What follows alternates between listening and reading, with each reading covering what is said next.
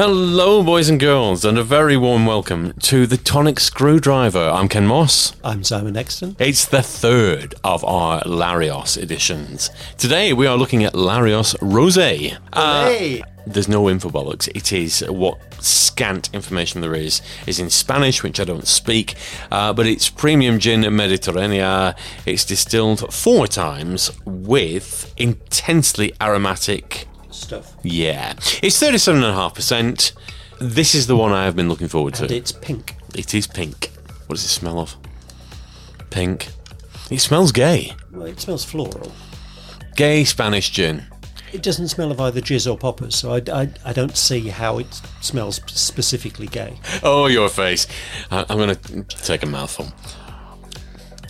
Oh, that's fucking lovely. That's really nice. That is really nice. Oh, that is summer and strawberries. It is absolutely lovely. Yeah, really love that. It is strawberries, yeah. Now, I'm not a great fan of strawberry flavoured things, but that works. That's the far and away the best of 5 out of 5. I love that. It's absolutely lovely. It's another 5 out of 5 from me. It's a very summery drink. Agreed. This is garden parties and croquet. That's very English, Dr. Exton. That's what I was about to say. It's a very English tasting thing because of the strawberries. I wouldn't have said Spain for this. Actually, now that you've said that, yes, I can imagine sipping this on the croquet lawn. It isn't very Spanish. It's delicious. It is absolutely delicious. I think this is actually made in London.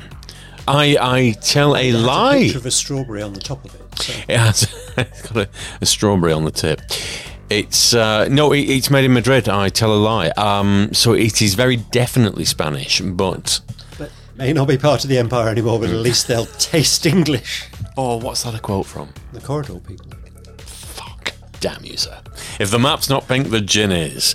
Yeah, I would heartily recommend this. Of the absolutely delicious 3 that we've had, the best. We're sitting here in the middle of the 3 days of summer that we'll get this because we're in England, and this is. You just want to drink this in a hot tub, really, don't you? It's a garden gin.